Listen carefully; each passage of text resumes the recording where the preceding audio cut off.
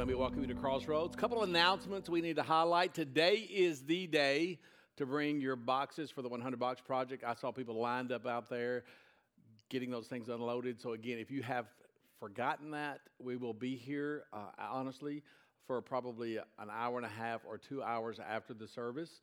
You can go home, you can get those, and you can bring them back. We will unload those for you, and we will get them inside. Also, we have all of the food items for about 85 boxes that needed to be filled today. We have the boxes, we have the items, and we need some people to stay and to help us fill those boxes. So if you have maybe 45 minutes, an hour after this service, we'd love to have you join us in the middle space as we'll be filling those boxes with the food items after this service. So again, you'll leave here, you'll go straight across to the lobby, you'll go through the double doors, and somebody will point out a place where you can stand, sit, or do what you need to do, but we could surely use your help after this service today. The more people we have, the less time it will take. So again, that's the bottom line. So again, let me welcome the people who are joining us online. We have people joining us really, literally from all across the country. And that's one of the reasons that I kind of want to highlight them, because I need to tell you, luckily for the last 3 Sundays, we haven't really needed heat, but you guys know that we were trying to raise $100,000 to replace 2 gigantic 25-ton units that have served us well. They have gone on to glory. And again, so we said we've got to replace those things. We didn't want to. It just happened. They served us well. But again, up until now, it's in the worship guide. Some of you don't even look at that, but I'll tell you, we have raised, and hold your applause. We have raised, don't hoop and holler yet.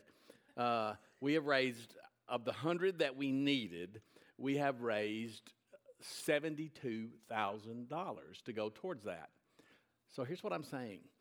What you need to understand is a lot of that money has come from you, but we've had people all across the country who have heard and seen and known that we had a need, people that will probably never enter the door of this church who have given. And again, some of those are joining, listening online. I want to give kudos to them because they are difference makers just like you're difference makers. But here's the bottom line that I'm going to tell you, because I want to quit talking about this. Can somebody just write the $28,000 check today so we can finish this, okay? Somebody can. I know somebody can. But again, I'm just saying, go ahead and write it, and we'll just forget about it. We won't have to talk about that. We'll move on to other things. But again, we're getting very, very close. Luckily, the weather's been good. It's cooperated. We haven't needed heat, but we're very close to being where we need to be. Well, if you were with us last week, I said, the interesting thing about Christmas is this is a season of chaos. It can be chaotic. And if there's anything that we have desired to do this year, is that we have desired to keep the chaos from robbing you of your peace during what is actually supposed to be the most wonderful time of the year. And last weekend, we introduced this idea that peace isn't really what you think it is. We think of peace and we think the absence of conflict or maybe the absence of problems. But peace is actually the presence and the power and the person of Jesus Christ who is with us, like Julio said, who is with us. It doesn't matter what we're going through or what's happening around us. That's the reality of peace. And this is so important in this season where we have relationships, if we're honest, because those relationships that we're kind of confronted with, especially during the Christmas season, those are relationships that actually bring us pain. And a lot of us have those relationships that we have with other people that, again, if we're honest, those relationships are troubled. And last weekend, I told you, this is going to be a great season for us to talk about peace, but not just peace. Let's talk about peace in relationships. So here's what I'm going to do this morning. I'm going to go to Luke chapter 2, verse 14, because it's actually in that one verse that we find a charge. Here's what it actually says, Luke chapter 2, verse 14. You've heard this 1,000 times, but you've never thought about it as a charge. It says this. It says, glory to God in the highest, and on earth, peace, goodwill toward men. Now, the interesting thing about that verse is this. It doesn't say peace for me or peace for you. It says, but peace for everyone. And if it tells us that, then what it's really saying is, in a way, it's saying we need to understand that goodwill and peace, that should be our assignment.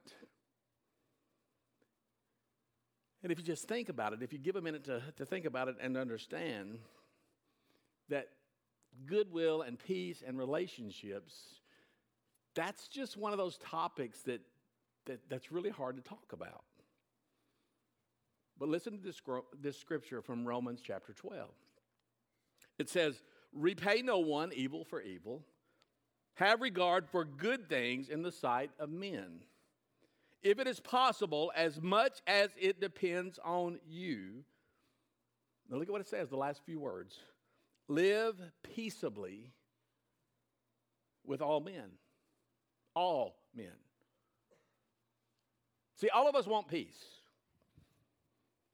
And knowing that all of us want peace, maybe there's a bigger question that I think we need to look at this morning that really applies to everybody in the auditorium and those watching online. And the bigger question we need to ask ourselves is this: are we able, we want peace, but are we able to give peace away? Because see, it's during the Christmas season that you're going to find yourself at a table, kind of like this one, decked out, decorated. You know, people go to different extremes. We actually have lights on in the Christmas tree. It's just hard to see them with all the lights we have going on the stage. I mean, we've got the Christmas plates, the Christmas flatware, the silverware, the bowls. We've got everything. And you're going to be like me, and you're going to find yourself at a table just like this. And what's really interesting is this. The first question that people usually ask when they see the Christmas table is, what are we going to have to eat? And the second question is usually this: who are we going to invite? Who's going to be sitting at the Christmas table? Because when you think about the Christmas table, I remember growing up, and I had one grandmother that did it one way, and I had another grandmother who did it the other way. One was kind of low-key and casual. One was every I dotted and every T crossed. But here's the thing I remember. Every time at the Christmas table, there were people who had disagreements. There would be people sitting at the table who during the past year, for some reason, there was something that happened. And there would be a strained relationship. So there are going to be for you, just like maybe for me, there are going to be people sitting at the Christmas table that you have a disagreement with. And here's the other thing. You know what? That person may not be sitting at the table, but that person can be occupying a seat at the emotions of your heart. Somebody that you've had a relationship with. There are just these types of relationships that all of us are confronted with. So when you think about it, and when it comes to a table like this, a table at your house, you know what?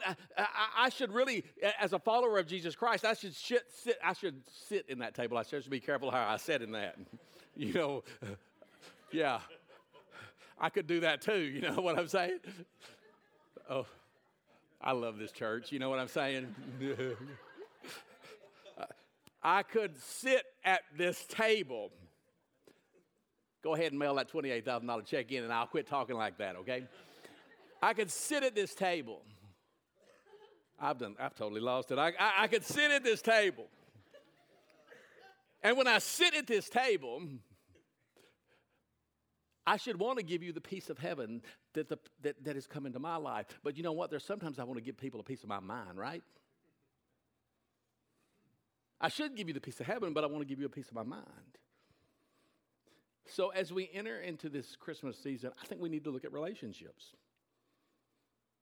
Because these are the relationships you're going to be confronted with.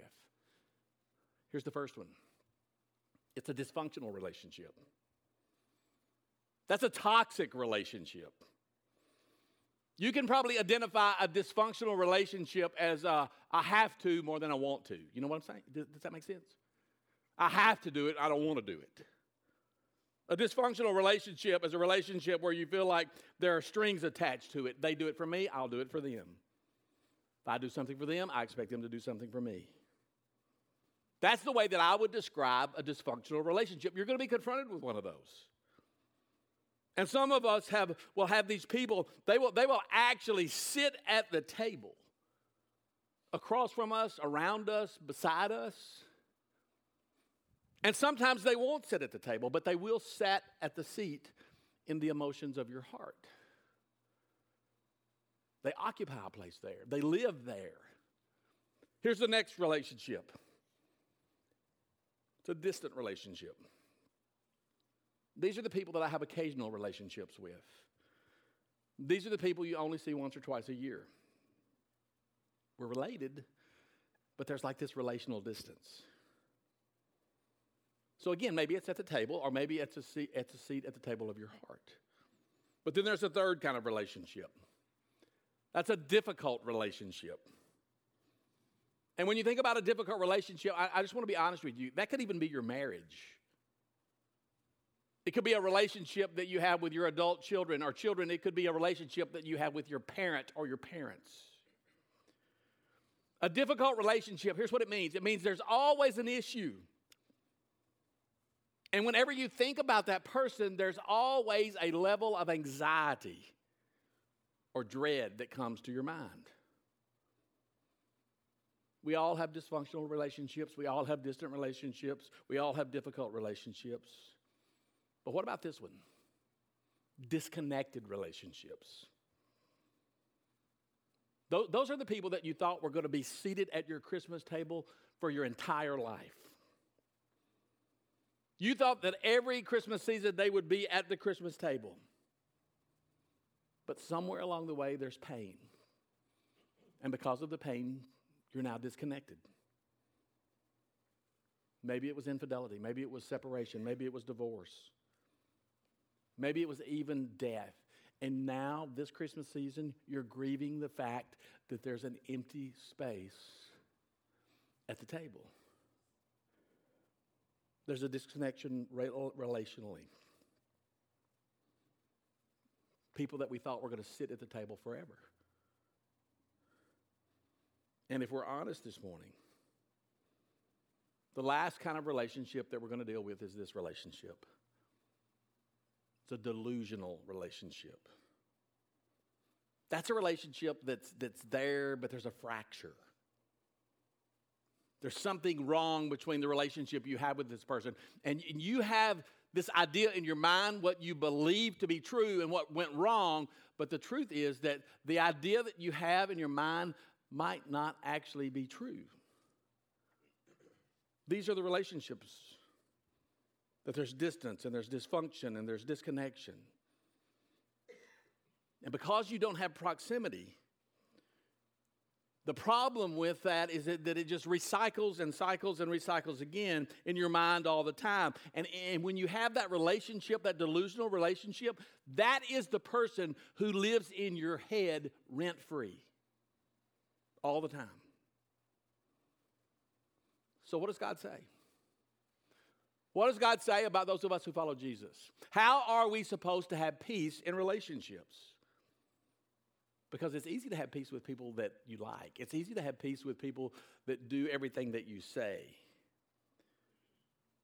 But what is our responsibility as a follower of Jesus Christ to have pain when there are people in our lives who have caused us trouble and conflict?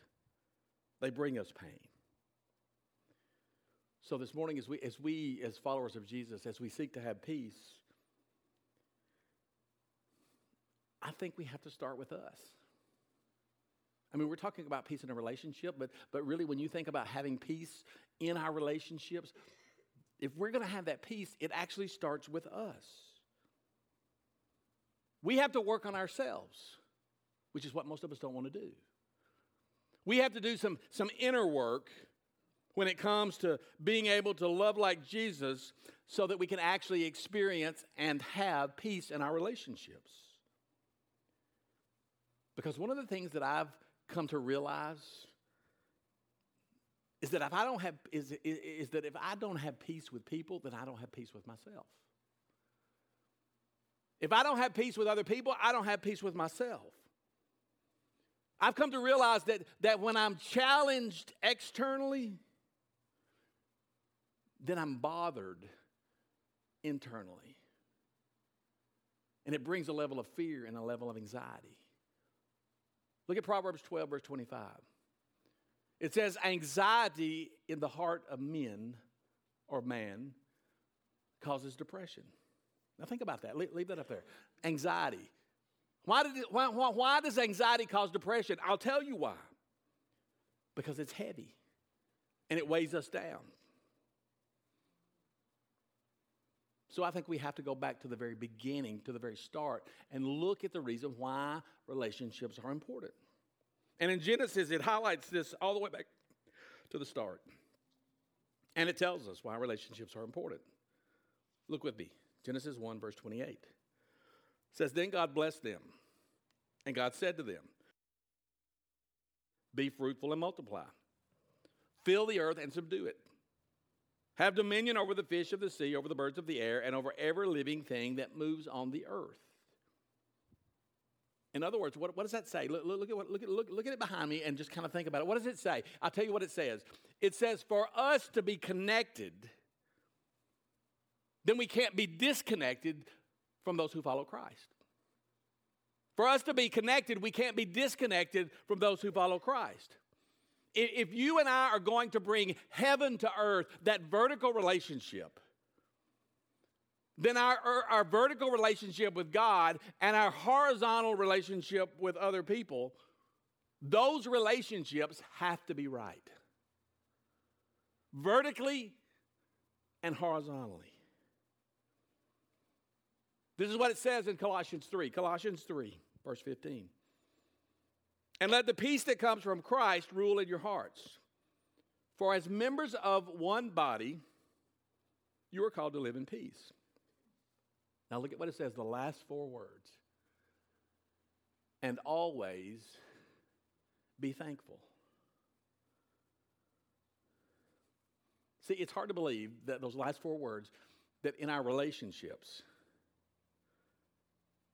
that even when we're upset, even when our relationships are challenged, even then we need to be thankful. When my wife ticks me off, I need to be thankful. When your husband ticks you off, you need to be thankful. When your kids are pushing every button, you need to be thankful. Always be thankful, even when your relationships are seeming to push every button possible.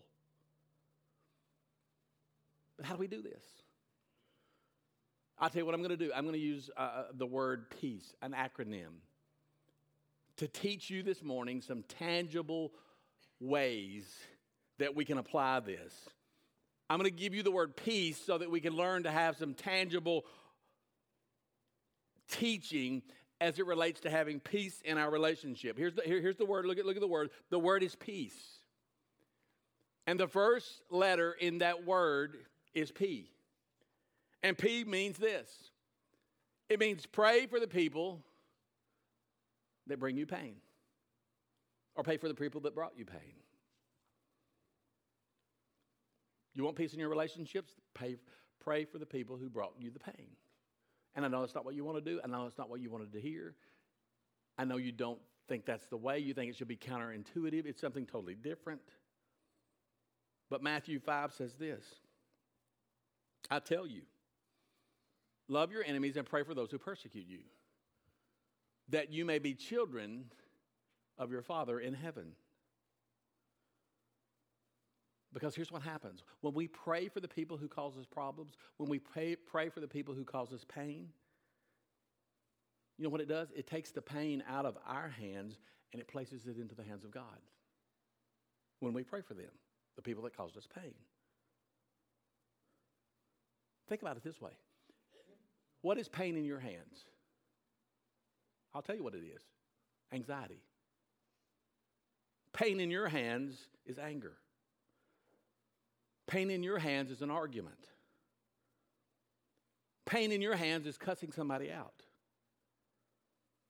But when we take the pain that we're carrying with us and we take it out of our hands and we put it in the hands of Jesus, come on now, it changes things. Because when I pray, it allows me to respond rather than react.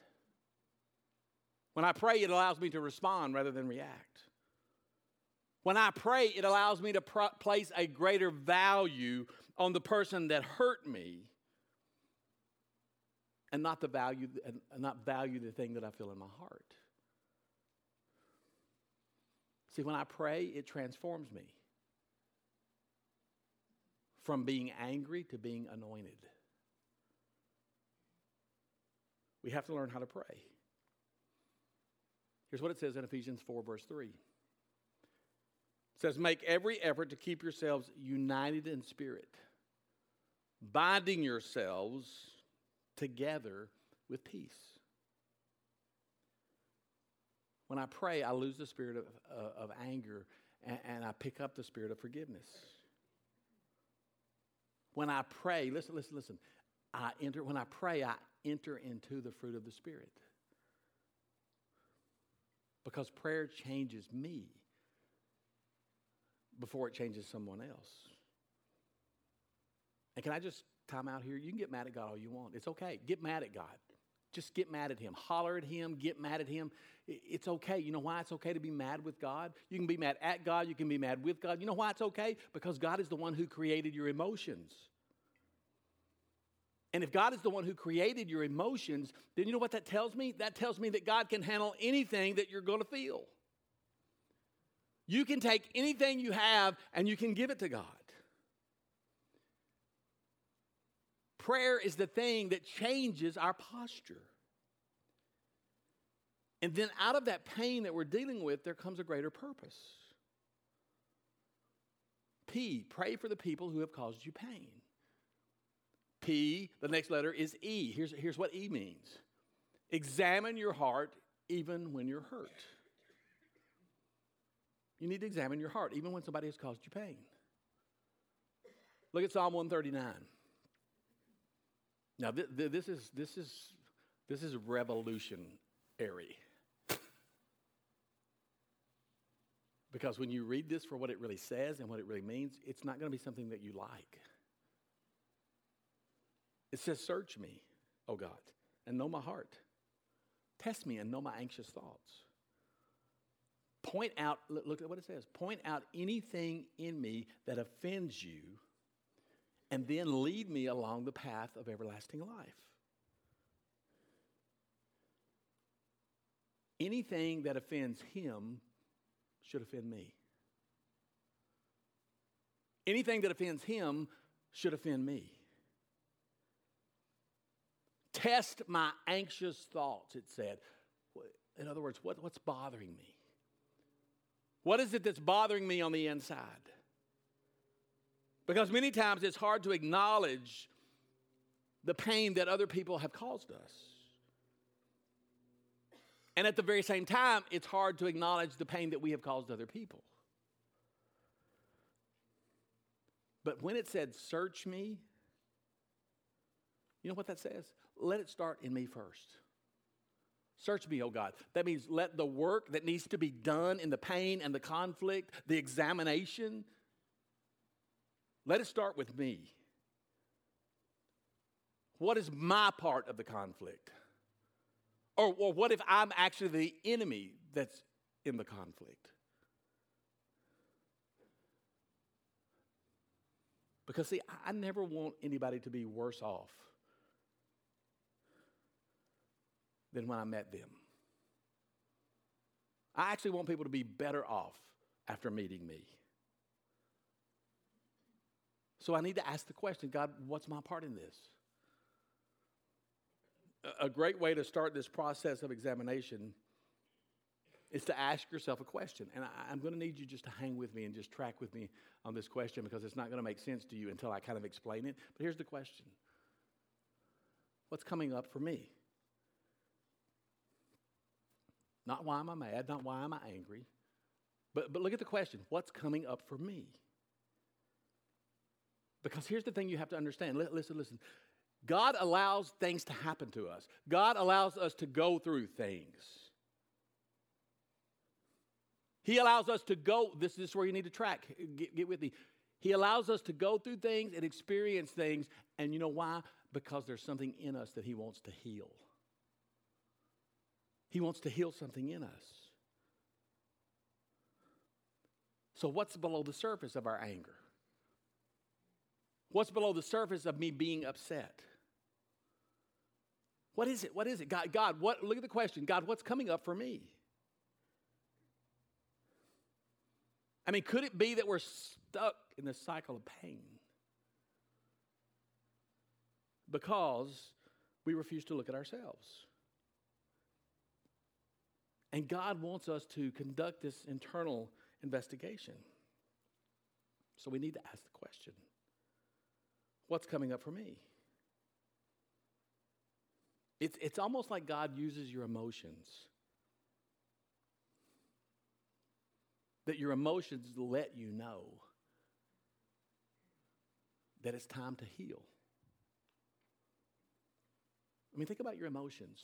They get the best of you. You feel your emotions. So can I tell you that emotions are great consultants, but they're terrible CEOs. They're great at giving you a little direction, but they're something you never want to let take the lead. Your will has to kick in. And you have to say, I'm going to do something about this time. I think one of the things that we have to deal with is healing the inner child. I mean, think about it this morning. That family of origin issue that you have in your life, that you were introduced to when you were 3 years old or 10 years old or 18 years old or when you were a young adult. And you've carried those family of origin issues with you your entire life. Look at what it says in Hebrews 12, verse 14. It says work. That's the key word, work. Work at living in peace with everyone. Look at what it says. And work at living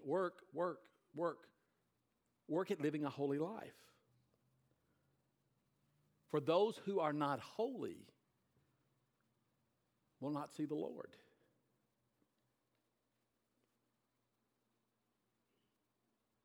See, look at the verse. You see the word everyone? Work at living in peace with everyone. That's just a reminder of all the people that we have to live in peace with. But think about it this. Could the problems that we're dealing with right now be a problem because there's something in our life that we didn't deal with as a child? Something that happened to you.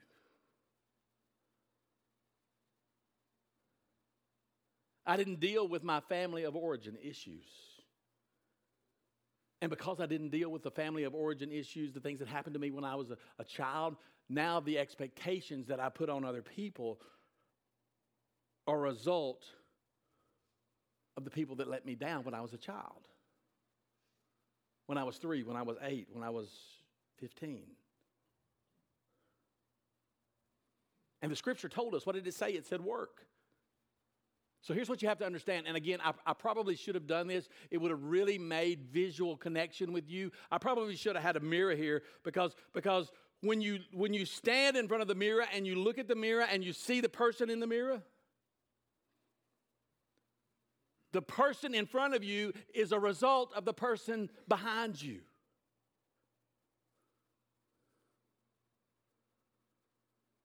And I need to get healed.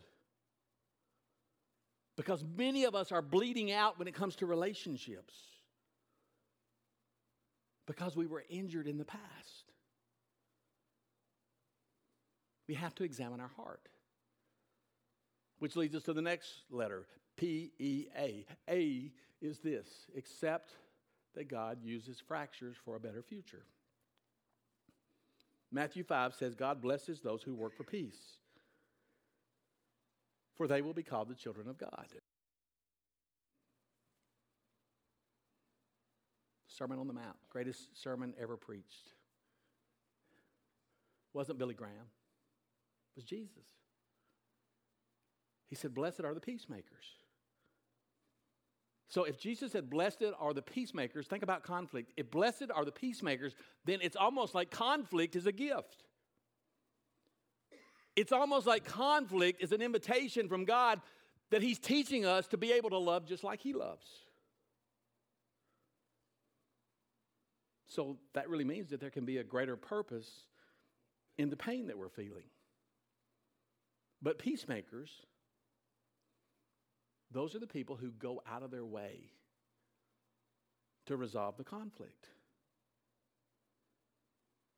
In order to be peacemakers, you know what that means? If you're going to be a peacemaker, that means you have to engage in conflict. Because who's our model? Jesus. And Jesus confronted people. He confronted the people in the temple. He confronted the disciples. He didn't shy away from conflict, but what do we see in the life of Jesus? He was still a peacemaker. So that means that we should have the courage to bring peace with us. And one of the things that I have heard said that I believe is so true,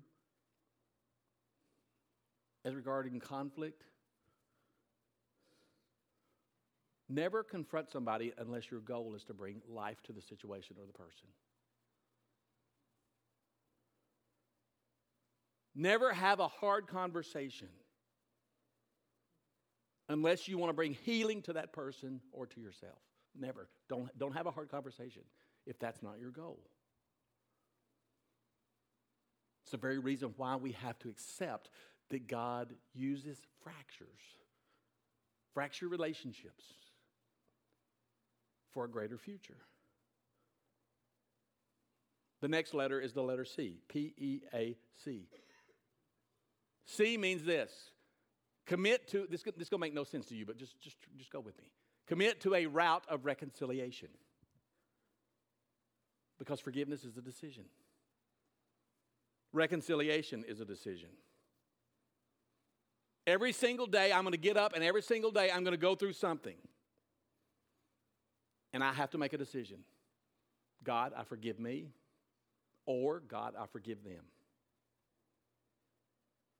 And that simply means, God, I forgive me. God, I forgive them.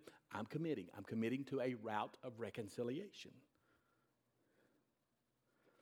But see, when we pursue the route of reconciliation, you know what happens to you? Same thing that happens to me. I get sidetracked. I get sidetracked by anger. I get sidetracked by fear.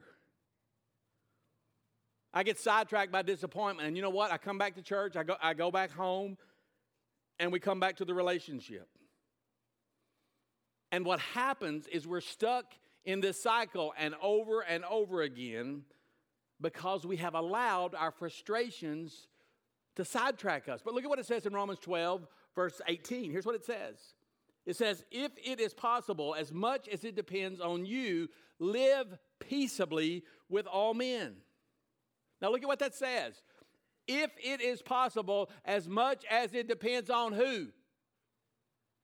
On. One more time, we're going to get it, or I'm going to be like a third grade teacher. We're going to write it up on the wall, you know. As much as it depends on you. What can you control? Nothing. You control you. That's it. You can't control what somebody else does. You can't control what somebody else says. You can't control how somebody else responds. See, we talk about this route to reconciliation. You know what? Somebody may not be willing to reconcile. Honestly, reconciliation may look different than what you thought it was going to. It may look totally different than what you prayed for it to look like. But if the other person in the relationship isn't willing or if the situation is an abusive situation and it isn't safe for you, then reconciliation is not possible. But let me tell you this morning, listen to what I'm saying. I'm going to tie this to Romans 8:28. Even if reconciliation is not possible, God will still use it. Did you hear me? Even if you can't reconcile with the person, God will still use it. Look at what it says. And we know that in all things, God works for the good of those who love him, who have been called according to his purpose. God will still use it for good if you are willing and if you allow him to use it for good. So reconciliation, or the route of reconciliation, may not look like you want it to. Or it may not come to you when you want it to. Or how you want it to. But that route of reconciliation will come if you surrender and submit yourself to the Lord.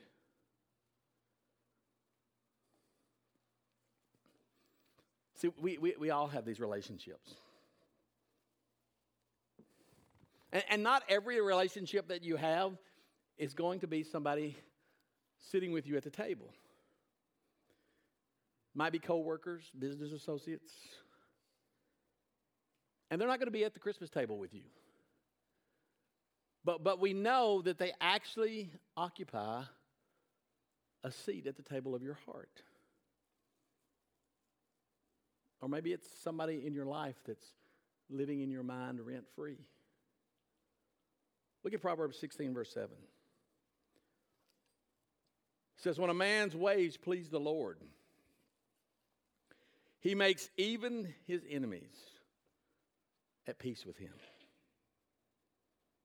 Now look at that scripture, because when you look at that scripture, you know what you start to realize?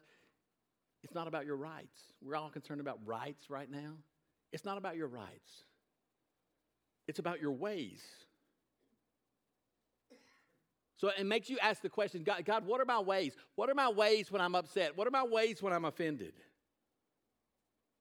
What are my ways like when I'm bitter? What are my ways like when I'm frustrated? What are my ways like when I'm angry? Because God said it's not about your rights, Randy. It's about your ways. And look at what he said. Even when your ways please me, even then your enemies will be at peace with you.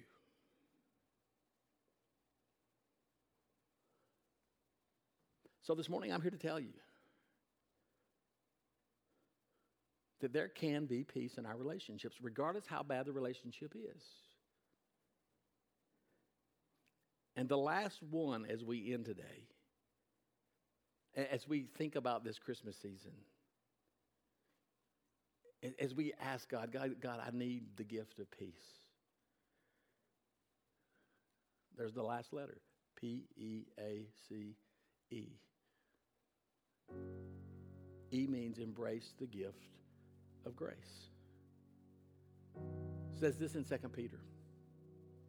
May God give more and more grace and peace as you grow in your knowledge of God and Jesus our Lord.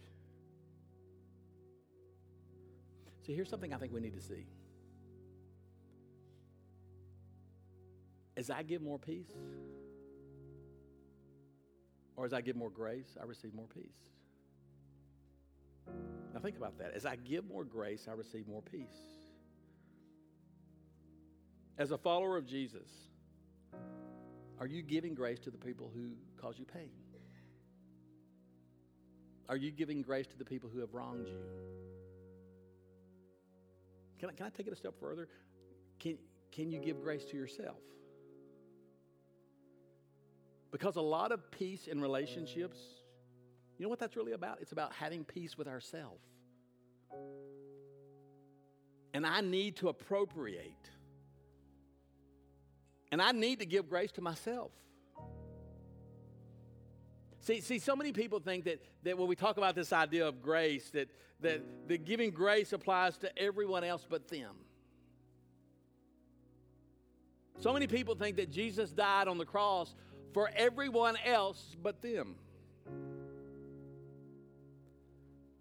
And you know what I think we need to do? Sometimes I think we just have to get on our knees and cry out to God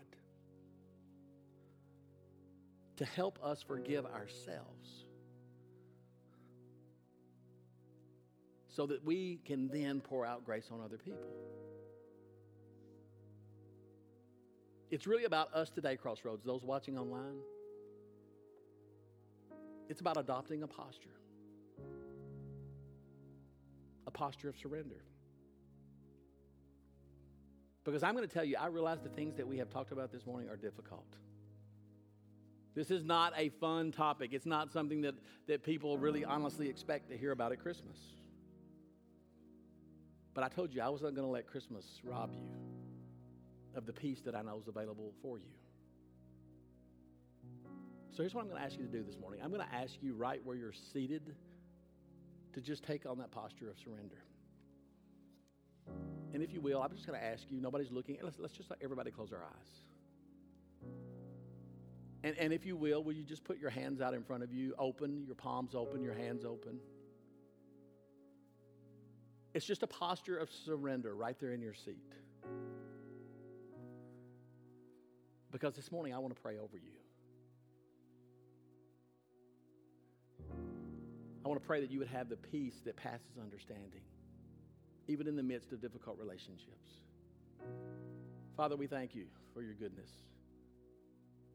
We thank you for grace and mercy and your love that was extended to us in the birth of your Son, Jesus Christ, who lived a sinless life, went to the cross, was buried, and rose again, and now sits at your right hand interceding for us. God, I pray that every person in this room, every person listening, watching right now, those who watch later in the week,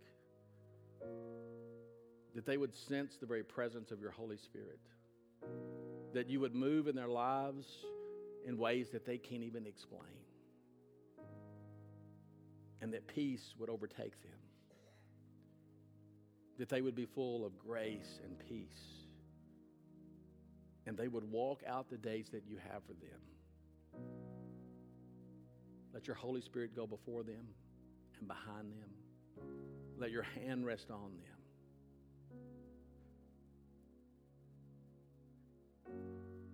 As we ask this prayer in Jesus' name.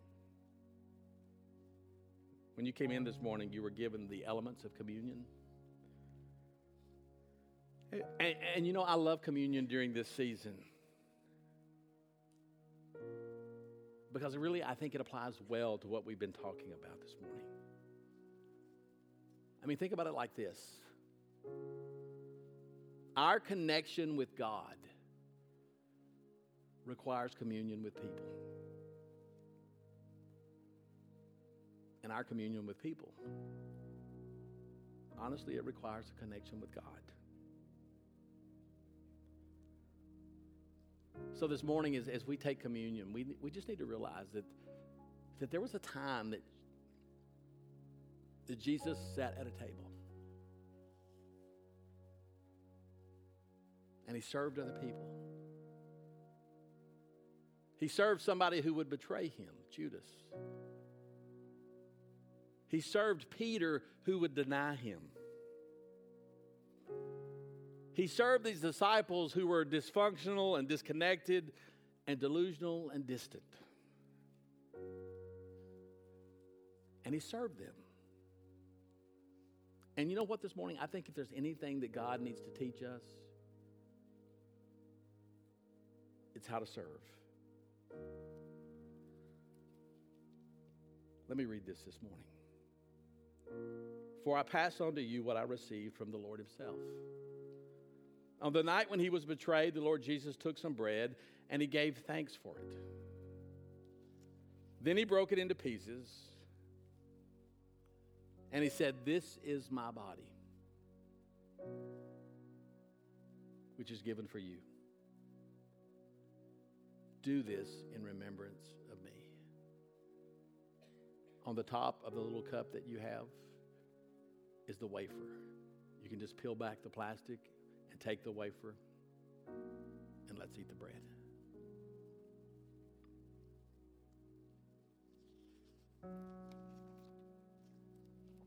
In the same way, He took the cup of wine after supper, saying, "This cup is the new covenant between God and his people. An agreement confirmed with my blood.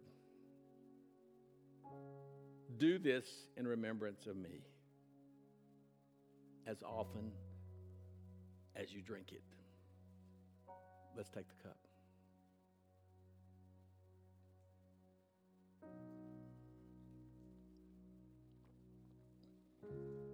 For every time you eat this bread and drink this cup, you are announcing the Lord's death until he returns. Let's pray. God, we pray that you would give us grace and peace this Christmas. That we wouldn't just be peace takers, but God, we would be peacemakers. That we would be, during this season and throughout the days that you give us, that we would be the people that you've called us to be. People of love, people of mercy, people of grace, people of peace. And it's all made possible through the sacrifice of your son Jesus, who came as a baby, wrapped in swaddling clothes, and was laid in a manger. That's the peace that we aspire to have. People of peace and people of love. As we ask this prayer this morning in Jesus' name. Amen.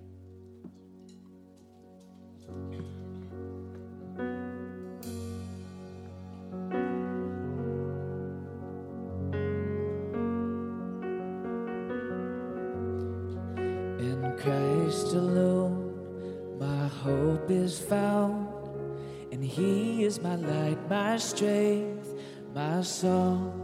This cornerstone, this solid ground, firm through the fiercest drought and storm. What heights of love, what depth of peace, when fears are stilled, when striving cease. My comforter, my all in all, here in the love of Christ I stand. We stand together. In Christ alone. In Christ alone, who took on flesh, fullness of God and helpless pain. This gift of love and righteousness, scorned by the ones he came to save. Till on that cross, as Jesus died, the wrath of God was satisfied. For every sin on him was laid. Here in the death of Christ I stand.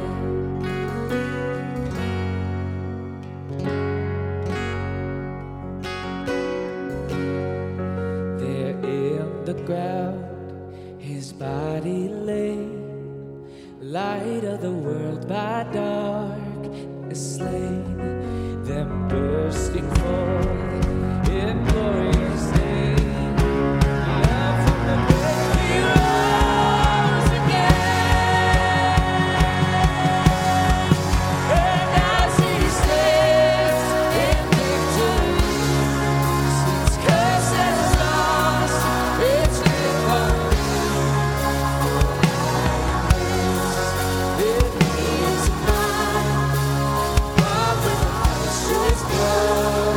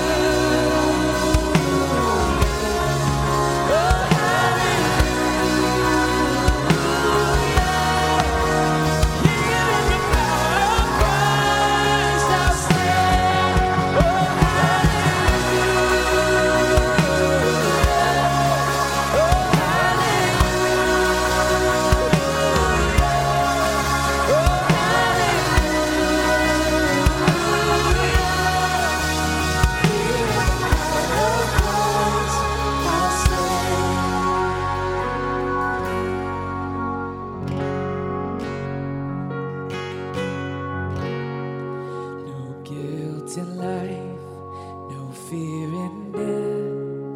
And this is the power of Christ in me. From life's first cry to final breath, and Jesus commands my destiny. And no power of hell, no scheme of man can ever pluck me from his hand till he returns or calls me home. Here in the power of Christ.